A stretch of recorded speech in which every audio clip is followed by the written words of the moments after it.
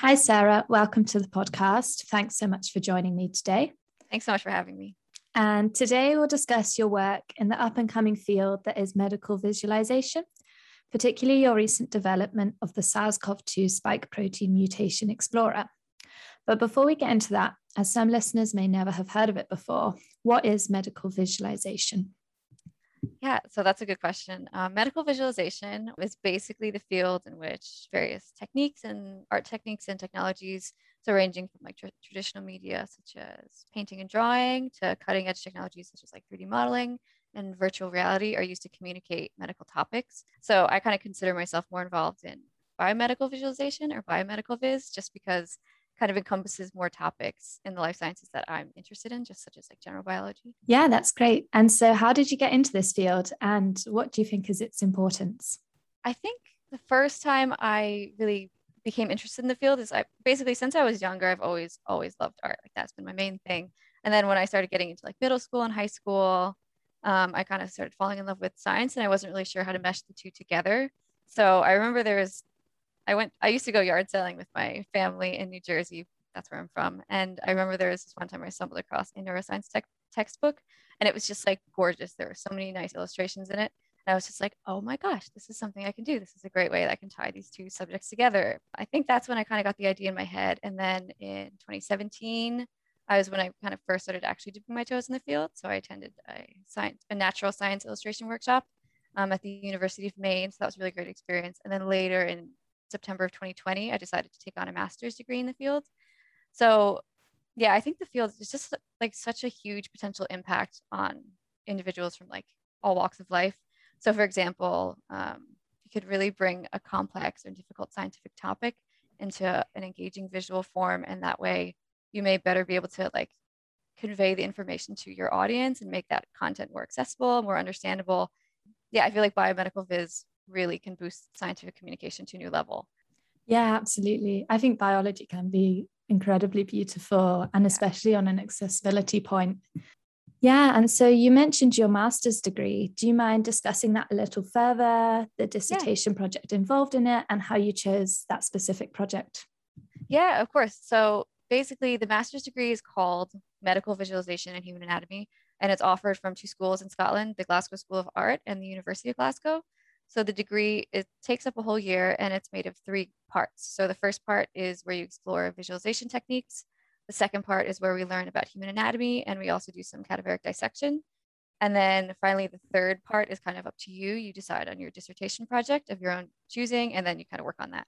So for my project, first I came into contact with Dr. Ed Hutchinson about another COVID-19 project that I was working on last September. And then we later decided that a master's project centered on communicating the biology of SARS-CoV-2 spike protein mutations could really be effective because they're really, driving the continuation of the pandemic today. I think we're seeing that all across the news, So we decided to aim this project towards a specific body called the COVID-19 Genomics UK Consortium, or the COG UK for short. But this is really a main body generating and tracking SARS-CoV-2 viral spread and protein mutations. So they have an online mutation explorer website that contains a lot of data about SARS-CoV-2 mutations and variants of concern, or VOCs. And we noticed that this information is kind of more tailored for an expert audience at the moment. So we thought that maybe we could create something for this because we know that there's more of a pressing public need to kind of understand these mutations, VOCs, because they could really have direct relevance for control measures, restrictions to daily life, and just to illness in general. So we decided to create our resource for the COG UK.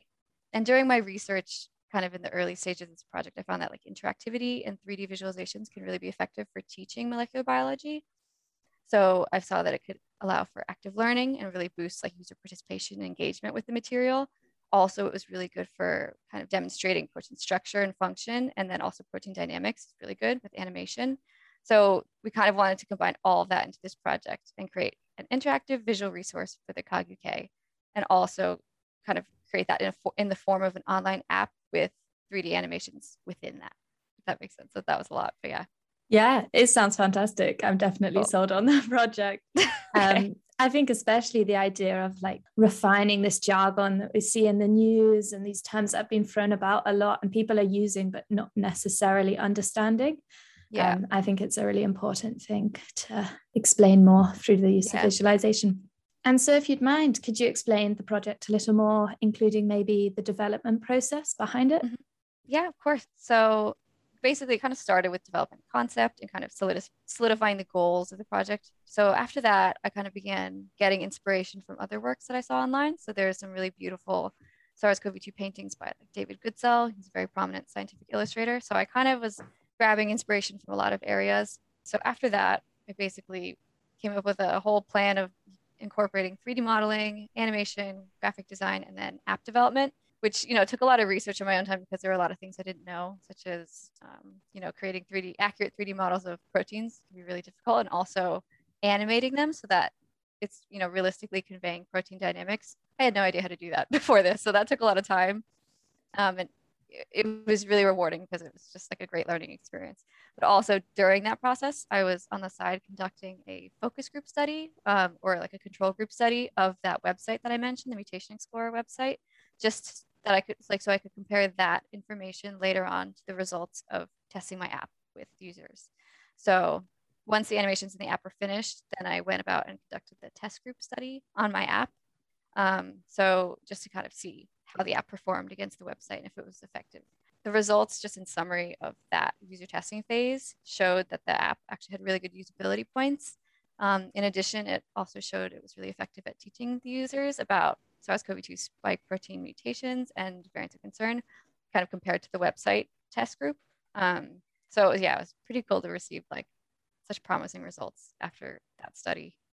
Yeah, absolutely. I've been lucky enough to use the app myself, and I was playing around on it a bit this morning, and I know how fantastic it is. But since we're recording the video for this episode, would you mind giving us a demonstration of the application itself? Yeah, definitely. So the app is basically called the SARS-CoV-2 Spike Protein Mutation Explorer. And in summary, it's just an app that allows you to manipulate a 3D model of the spike protein and learn more about different regions of interest on that protein. So it also kind of goes into how mutations of these particular regions will impact SARS-CoV-2 viral properties, or how they might. So for example, mutations making the virus more infectious or making the virus better at hiding from antibodies. So it also contains 3D animations to kind of demonstrate this visually. Okay, so basically this is the opening scene, just kind of introduces the title, the bodies that we worked with during the project. There's an area where you can learn about the project. From there, you can kind of go to the instructions page. You can learn about how you're going to use your mouse to navigate the next scene. And then you go, got it. And then here you have your 3D model of the spike protein. And there's just a fragment of the viral membrane here because we didn't want to have too heavy of a scene on the computer. So it's just to show how the spike protein embeds into the virus. Now on the virus, we have different highlightable regions of interest on the spike protein. So we have the receptor binding domain, the N-terminal domain, the glycosylation profile, and we have the furin cleavage site. And so we picked these regions because they have more implications for mutations, at least from our findings. So we wanted to explore those ones more in particular. Some functions from this main scene is that you can change the spike protein from open and closed conformation. You can see how that actually works and how that looks on the spike protein. You can take a snapshot, which takes a little picture of it and downloads it on your computer. We also have a window called the variant concern window. And from here, you can explore relevant kind of recent variants of concern. So we have like the alpha variant, we have the delta variant, and so forth. We also have a glossary window where you can kind of learn more about definitions if you weren't so sure about what does infectivity really mean or what does lineage mean. And so that should help kind of with the material here. There's also some further reading sources in case anyone wanted to explore more about our sources. From here, we can interact with these different regions, as I mentioned. And if you were to click on one of those, it'll bring you to another area that kind of goes into more detail about that region. So it gives you a more high resolution image that isn't interactive. And it kind of tells you more about what is this region, and why might mutations of this region impact viral properties of SARS-CoV-2. We also have some accessibility functions. So there's voiceover, you can change the text size. And from two of these areas, you can access those 3D animations that I mentioned. So this is one of them, the N-terminal domain, and then the receptor binding domain that I mentioned also. And so from there, you can access an animation, but that is basically it. It's kind of just a little summary about this protein and how mutations may impact SARS-CoV-2. And hopefully we'll help educate some people about this. Yeah, it's really fantastic. So following on from the huge success of this, what is it that you're doing now? So during pretty much when the project started, I actually joined a company called Axial 3D as a medical visualization engineer. So Axial 3D is a company that's really leading the medical 3D printing industry. So basically in the company, we create precise patient-specific 3D visualizations and also 3D printed models directly from patient medical scan data. So the mission of the company really is to make patient-specific models and images more affordable and accessible by surgeons and patients, and hopefully by doing so, improve the standard of care for patients from diagnosis to treatment.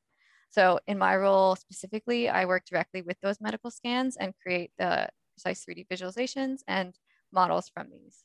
So the visualization skills and the anatomical knowledge that I got from my master's degree is like really, really helped me in this role. So I still feel like I'm learning every day, but yeah, it's been a really, really exciting role, and I'm like thrilled to be a part of it. Yeah, it sounds great. And especially this idea of bringing patient scans to them, it really kind of like shows that personalized medicine is really quite on the brink of becoming a reality. Mm-hmm. Absolutely. And like, everyone has different anatomy. So, there's no two people are completely alike. And so by bringing these accurate models to them, I think it could really improve standard of care and just give a great insight into that person's anatomy.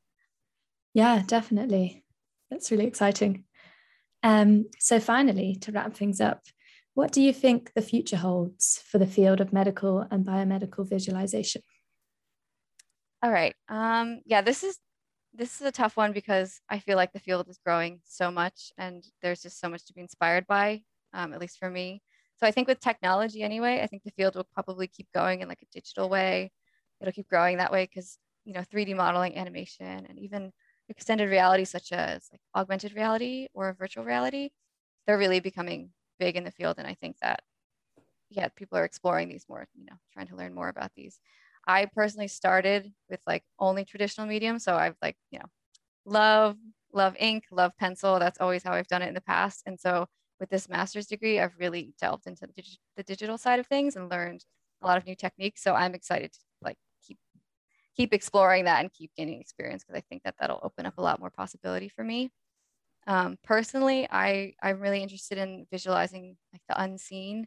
So for this project, for example, where I'm visualizing submicroscopic biological processes that, otherwise you really wouldn't be able to see. So it's something that's like totally unique and that it's just really important because nobody would be able to visualize things in this way, just, with a microscope or something. So really cool. And I'm really excited to explore that. Definitely a lot of excitement in the field. And there's a lot of great organizations as well in medical illustration and biomedical visualization that are kind of helping to grow these communities and foster like a great sense of like learning and development of these skills. So just to mention too, the Association of Medical Illustrators, or the AMI, which is primarily based in the US and Canada, but they're open to everyone in the world. And then there's one in the UK called the Institute of Medical Illustrators. So yeah, these are two great organizations that I feel like are really helping to foster that community and hopefully drive the field forward. That sounds really great. Yeah, I really like the idea of visualizing the unseen. And I suppose some structural biologists might argue that you can potentially see these proteins if you put them in an EM or something. But I think the ability to comprehend how tiny these things are, but then how, there's so much complexity there as well is really important to visualize and appreciate. To bring multiple, proteins together, for example, and to kind of show processes, and to demonstrate. It's like, and one of the animations on the app, which you could see, is basically showing how the spike protein binds to ACE2, and that's how infection is initiated. So it's a really unique thing to be able to kind of visualize this because you really couldn't see that so easily in another way, Yeah, that's fantastic. And especially this idea of making it into virtual reality almost. I can't imagine the idea of putting a headset on and almost being inside the human body. That would be a great learning tool. But yeah, it's like really immersive, and there's a lot of research showing how these like immersive technologies can really improve learning because you're just like completely focused on this, and seeing things in like a 3D way can kind of give you a new perspective rather than looking at you know, a 2D image on a textbook or just looking at a scan or something like that, you know? Yeah, absolutely. It almost brings about a whole new way of learning. Yeah, definitely. Yeah, it's really exciting. Yeah, definitely. All right. Well, great. Thank you so much for joining me today, Sarah. I've learned a huge amount about biomedical visualization, and I'm really impressed by the work you've done. Thanks so much for having me. It was great talking about it.